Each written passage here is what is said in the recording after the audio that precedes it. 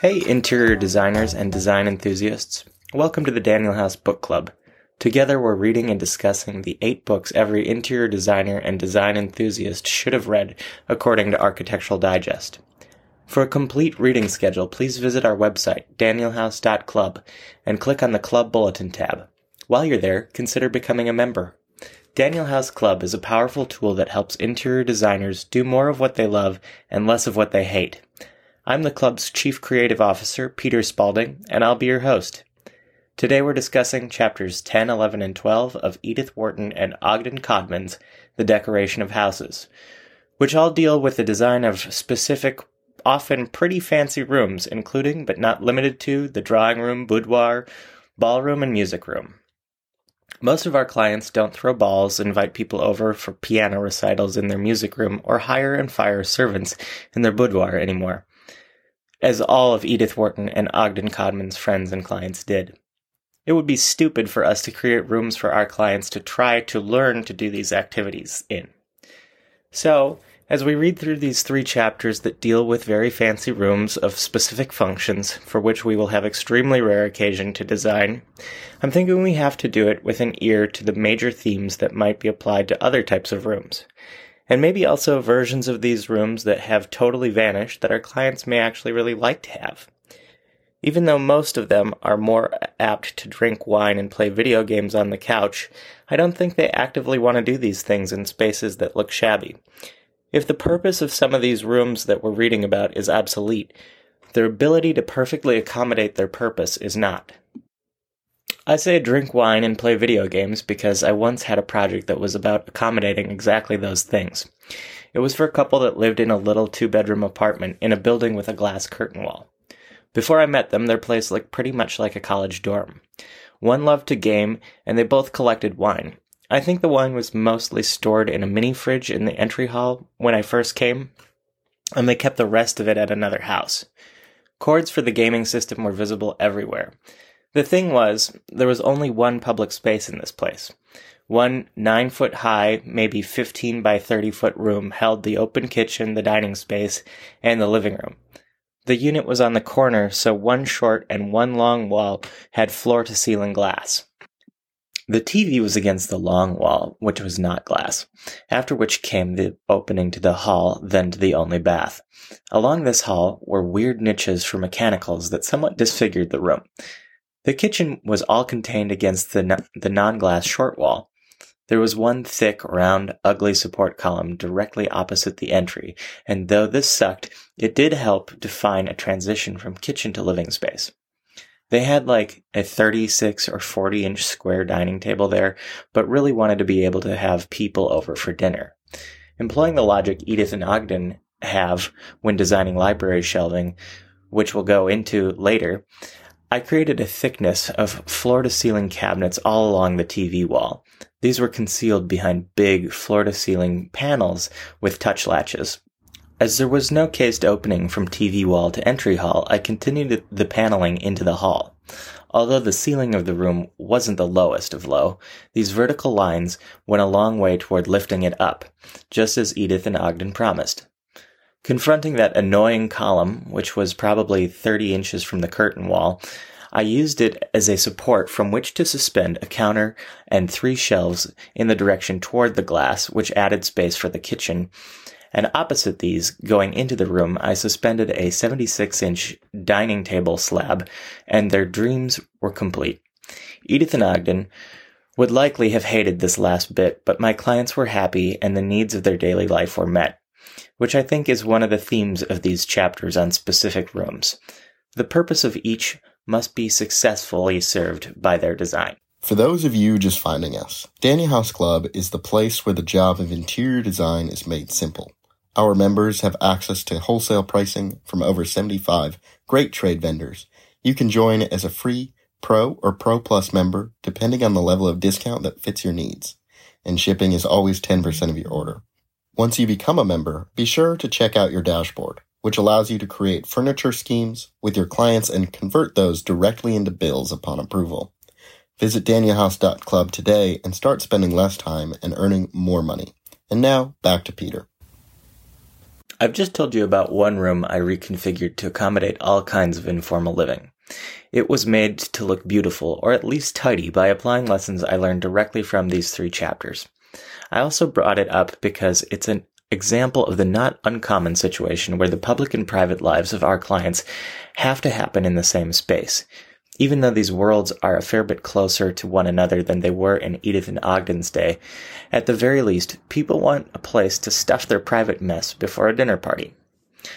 Let's think of an average contemporary house that does have more than one public room. These rooms are probably living room, dining room, family room, and kitchen. There might be an office or library too. In Edith's house in Lenox, Massachusetts, which I got to visit last week, the public rooms I remember are drawing room, library, office, and dining room. So, not actually that different, except the kitchen was definitely kept separate, as that was a room for servants to work in. Of these, the drawing room was the very clear center of the house and treated with the most importance. I think Edith and her guests actually did spend a decent amount of time in there. We don't really have drawing rooms anymore. We have living rooms and family rooms.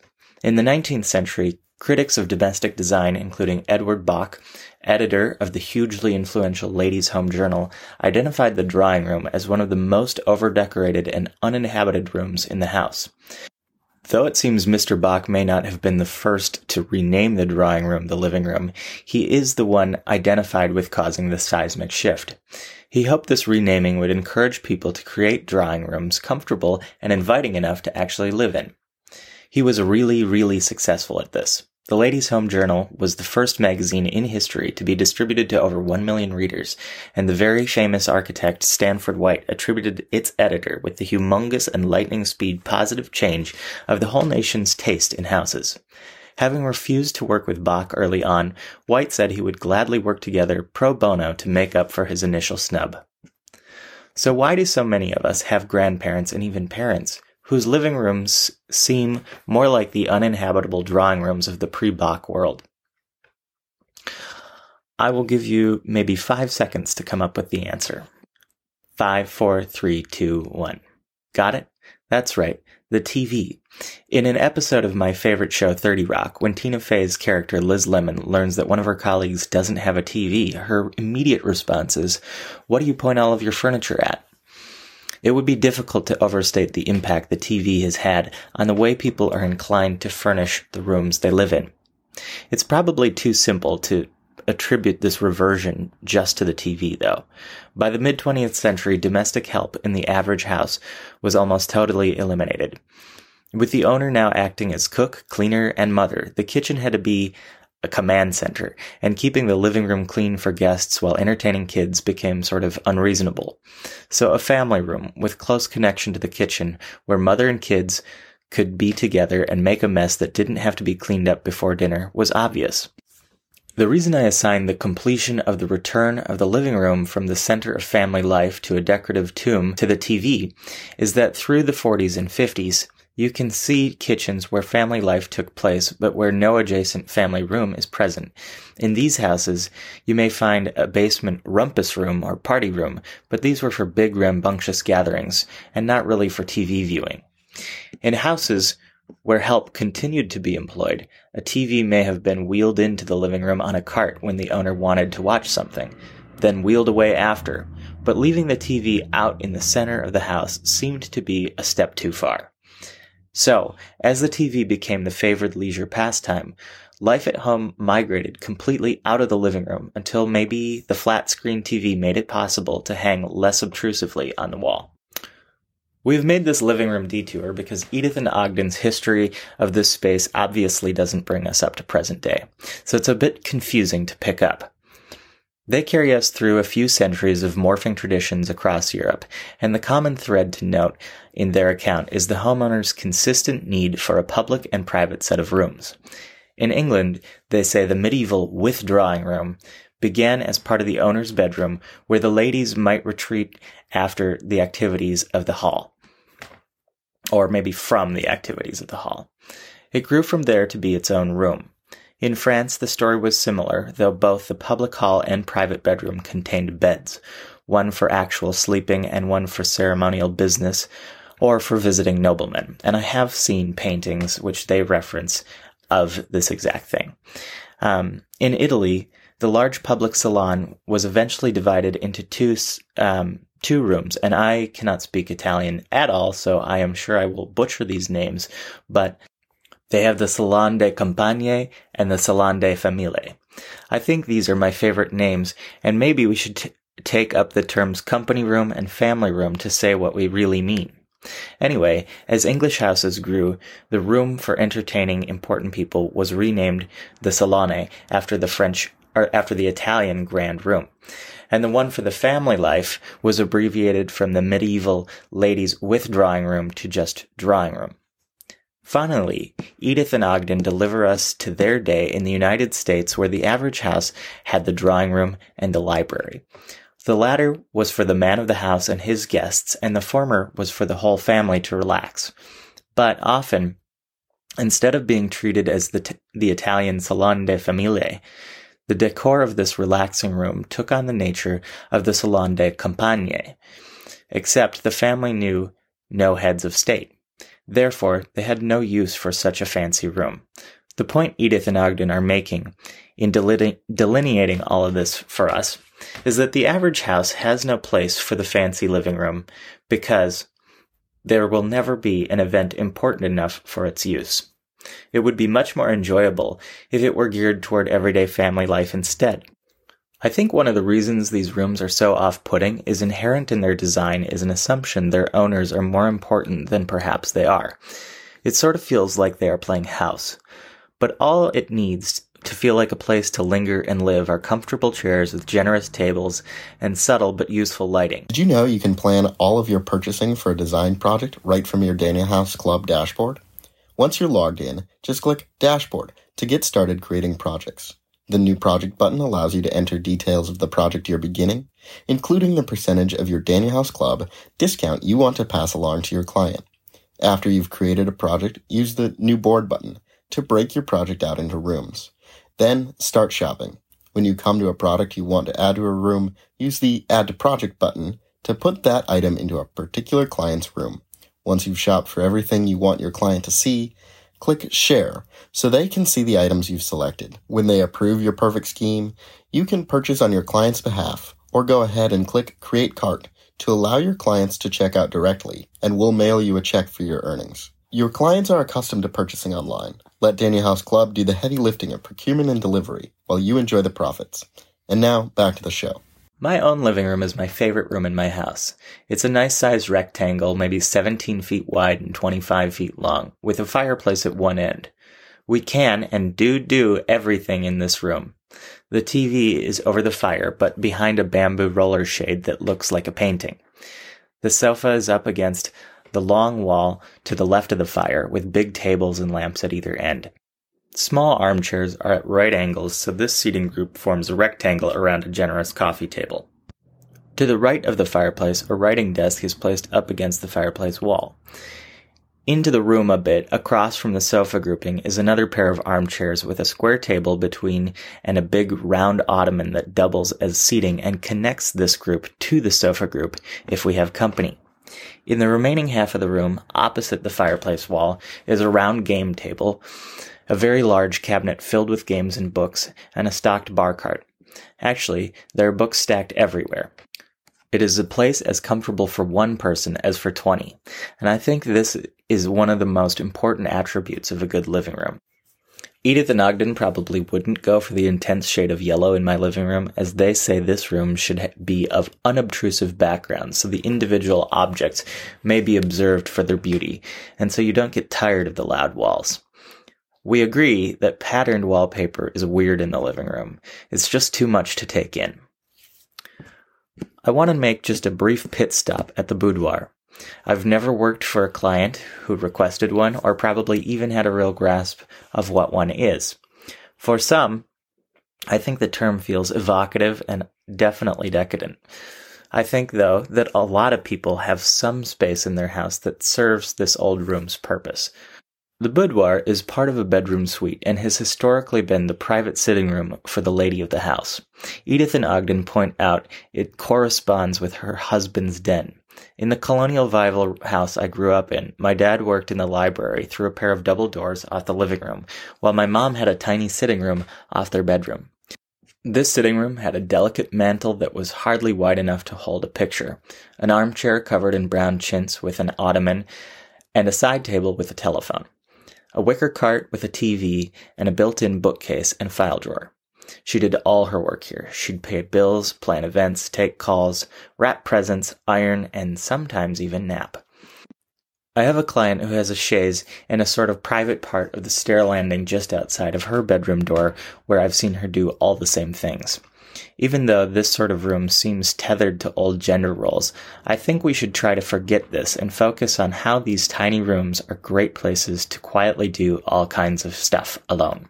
I don't think they should be taken totally off the map, especially as the world has recently undergone another huge shift back to working from home. Edith and Ogden point out that in a small house where a whole bedroom suite is not possible, sometimes this little room might be connected to the living room or family room. One thing I think should be noted about this sort of room, they aren't replaced by large laundry rooms with a portion of lowered counter that allows for other kinds of work. A room like this is definitely about a task, which a stand-in for a boudoir does not have to be. The stuff that goes on in a boudoir may be a bit more high-minded than just laundry. Edith and Ogden also talk about something called the morning room in this chapter, which is a title I had never heard for the type of room they describe, but which sounds like a great room to have in any kind of house where kids and dogs and mud might occur. I think we have this sort of in the form of a rec room, though the English rooms they're talking about seem to do a better job of facilitating all kinds of life.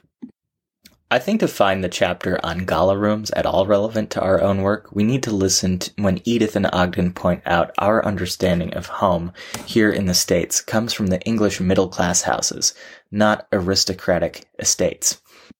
The point of this is that if you are ever tasked with creating a really big house where lots of entertaining will happen, you cannot just enlarge all the rooms common in a regular floor plan for a regular house, because then all sorts of activities begin to mingle awkwardly together. The whole time I was reading this chapter, I was thinking of the scene in The Sound of Music when Maria first comes to the Von Trapp house and peeks into that empty gilded ballroom. It is so desolate, closed, and completely empty of furniture that when the captain comes in to scold her for going where she hasn't been invited, his movements echo. The echo of unuse dominates the scene entirely. Later, when a grand party is on, the room is filled with life. The only change is a sea of people interacting with one another. It's sort of like logs and kindling just waiting for a match to light the flame. The point here is that the best party room is always ready for a party. It doesn't have to have sofas and chairs and tables hauled out of the way and crammed into other rooms to make way for guests. I have definitely helped get ready for big parties where an entire house has had to be turned upside down to create the mood, and while I don't think ballroom design is in my future, I do think there are little tweaks that can be made to a house so a proper party can be thrown without resituating every piece of furniture beforehand. For me, this has a lot to do with how open the kitchen is to the rest of the rooms. I get the open kitchen thing. It's sort of nice for a family. It's fun with 8 people leaning around an island sharing a couple of bottles of wine. But to have it totally open absolutely sucks when you throw a caterer in the mix. It's still fun to be served over a huge kitchen island, but there are garbage bins and appliances and dishes everywhere. There's gotta be some place for these people to stage. I'm just trying to come up with a modern day example where things continue to awkwardly mix because of poor house planning. Go ahead and tell me I'm being bougie AF. Then you try throwing a shower for your best friend and watching your dog eat all the appetizers. Wouldn't it have been nicer for that to have happened behind closed doors? The ballroom had to stand alone, not be a part of the everyday function of a house if it was really going to serve its function completely. The kitchen is a social center, and with our obsession for preparing and serving food together, may even qualify as a contemporary gala room. If it is going to continue to become more and more enormous, I think we as designers should start thinking more holistically about the full range of activities it has to serve and stop making it so totally connected to everything all the time. Maybe instead of it being a small semi-detached room as I like, or a functional room openly connected to another, it should be its very own magnificent room. Maybe that's how the clients want it. Could be that I've gotten carried away, but I think the Europeans, always more comfortable with kitchens that have movable furniture instead of exclusively built-ins like we expect, are getting this and doing some really captivating kitchens. A great ballroom, according to our authors, has very high ceilings and strong architecture and chandeliers, and the Italians, always understanding house decoration as interior architecture, make them the best. They get the scale of these rooms and treat them with coarse, robust lines that give the necessary first impression. I think of this a little like the importance of street signs being legible from a distance at great speed. These rooms are for seas of people, and activity and small details will not be seen or appreciated. Like the kitchen, they are lit from overhead, only in this case, it's to create the glittering look required to set the mood for a good party, and not so we don't go blind as we wash our dishes. Weirdly, a music room strikes me as maybe even further from the realm of our life today. Recording studio, sure. A room for a piano recital, no. But I think Edith and Ogden do offer one very interesting tidbit to chew on about the music room, which is that a flat ceiling is never good here, as it should always appear like there is room for the notes to escape overhead, and vaults and domes help secure this effect better. This got me thinking about what other visual cues we believe that actually serve little purpose at all. I think it's possible that a vault could help with acoustics in a music room, but that's not why they are saying we should use it. One contemporary subject this always brings me to is green design. Particularly when LEED certification first became prominent, there was a look that suggested something was sustainable. Something could look sustainable and not be sustainable at all. It's been a while since I've brushed up on LEED rules, but many historic buildings are pretty green, as they were built before mechanical systems existed to make us comfortable, and before trucking and shipping things all over the globe was even possible. Yet they don't look the way people expect a green building to look, so they're not praised. I'm curious if you can think of other examples of this sort of thing. The saloon and the gallery are the other important rooms mentioned in this chapter. While you might think the saloon is only found in Wild Wild West movies, it's actually a huge double-height room that often has high windows, or what's called a clerestory, and an upper-level gallery accessible by concealed stairs, allowing a view down to the major space below. These were common in Italy and used for dancing and gaming. And some version of this space is not totally uncommon today, though more to facilitate circulation than game and dance. The most famous domestic example I can think of is the Great Hall at the Breakers, the Newport, Rhode Island home of the Vanderbilt family. Even though its interiors are done by our very own Ogden Codman, this is one of my least favorite important houses of the Gilded Age. Parentheses, the Elms down the street is spectacular and everyone should go. Truly, I've furnished my whole house with items I bought from DanielHouse.club. I have the Godot sofa from Menu, I have an Enlow bookshelf from Four Hands, I have the Roberta Ottoman from Nouveau Living, I have several lights from Mitzi and Hudson Valley, and I could continue. The place feels very one of a kind. Even Peter, our chief creative officer, and the most unforgiving critic, thinks so, which is saying something. He's even thinking of featuring it in our upcoming issue of the Club Bulletin. So, shop Daniel House Club for all your project needs and see how unique your spaces feel. Anyway, the Breakers has all the elements we've been talking about, but they are overdone at every turn. With the number of guests it probably received each summer, this may not have been the wrong feeling, though. So my opinion aside, the center of the Breakers is a multi-story room with balconies ringing the whole thing and offering views from the upper-level halls that connect all its rooms. It would be pretty if it didn't seem so absurdly overblown, and if it felt like any dancing or whatever could take place in this big hole in the middle of the house. The saloon notion also crops up in all sorts of houses built in the 60s, 70s, and 80s, where big rooms for entertaining are visible from upper-level catwalks connecting all the bedrooms. Sometimes these houses have really bizarre spaces, but because of their more intimate scale, they actually seem to better recapture the delight of the original saloon. One family member might stand upstairs and chat to one below, or a party can be escaped and observed from a distance. The romance you sense on an Italian evening looking out from a balcony loggia into a swarm of people below is more present in these weird houses than in the overwrought hall at the Breakers. Edith and Ogden make three very interesting points in their chapter on the library, smoking room, and den that can be applied to all sorts of rooms. One is on the subject of poche, which I'll describe in a minute. The next is the frequent assumption that in order to be practical, things need to be ugly. And the last is great insight on making use of small rooms that seem to have nothing going for them. Poche may be one of the most underrated architectural concepts in the contemporary house. It is easily defined as the thick black part of floor plans indicating wall thickness, but unlike now, when more space is always the driver, and walls can be thinly constructed to this end, with mechanicals wrapped in sheetrock jutting off the walls and ceilings irregularly, poche was once used artistically to conceal or build up all kinds of stuff. Edith and Ogden get at this when they talk about the best sort of bookcases for a library. Those are shelves built into the thickness of the wall. Building shelves into the wall and carrying their thickness from floor to ceiling ensures that the books are allowed to create the decoration of a room. It also allows a nice deep passageway from the adjoining room. Deep passageways are probably the easiest way to give a house a feeling of solidity and quiet luxury. Not only do they imply quality construction, but they become great interstitial spaces of their own. Like the vestibule transitions a house from the exterior to the interior, a deep passage transitions you from one room to the next. You can hide any number of things in wall thicknesses. Concealed cabinets, a stairwell, a whole pantry perhaps.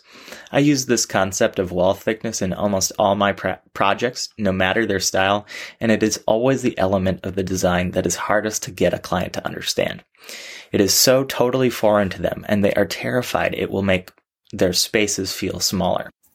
It never does. It only makes them smarter. Once, I was working on a family room in a daylight basement.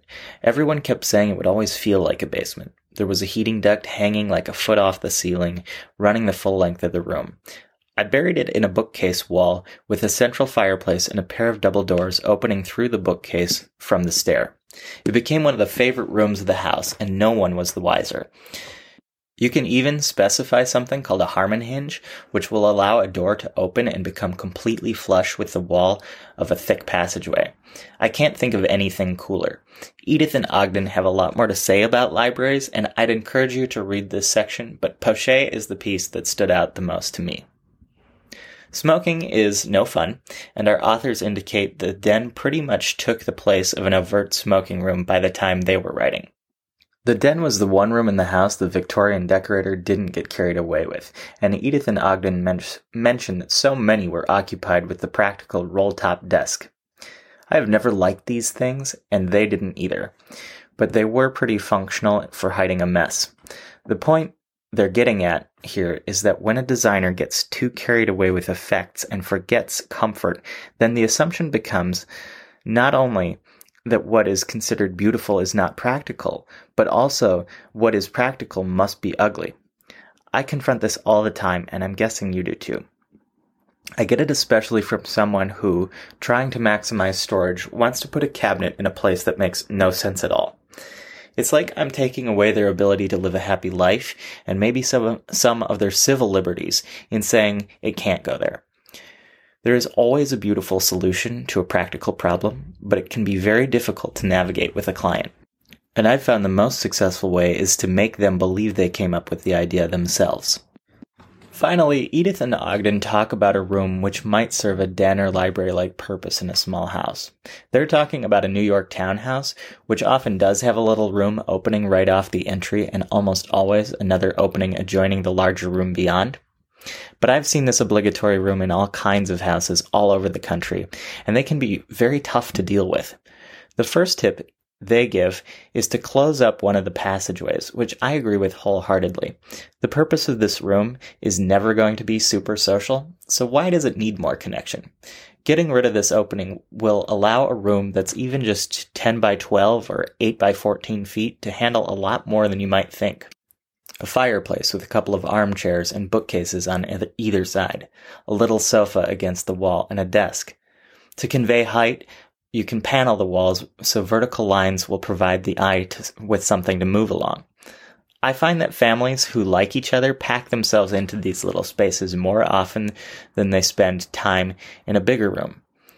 Our authors do mention the problem of an angled fireplace in this kind of room, and I have one of these in my house, and while it does look quaint, as they say, it is impossible to get chairs next to and make it look really nice. I think this just speaks to employing logic in design. The angled fireplace eats a lot of floor space and is actually pretty hard to enjoy. That sums up our discussion on these chapters dedicated to specific formal rooms.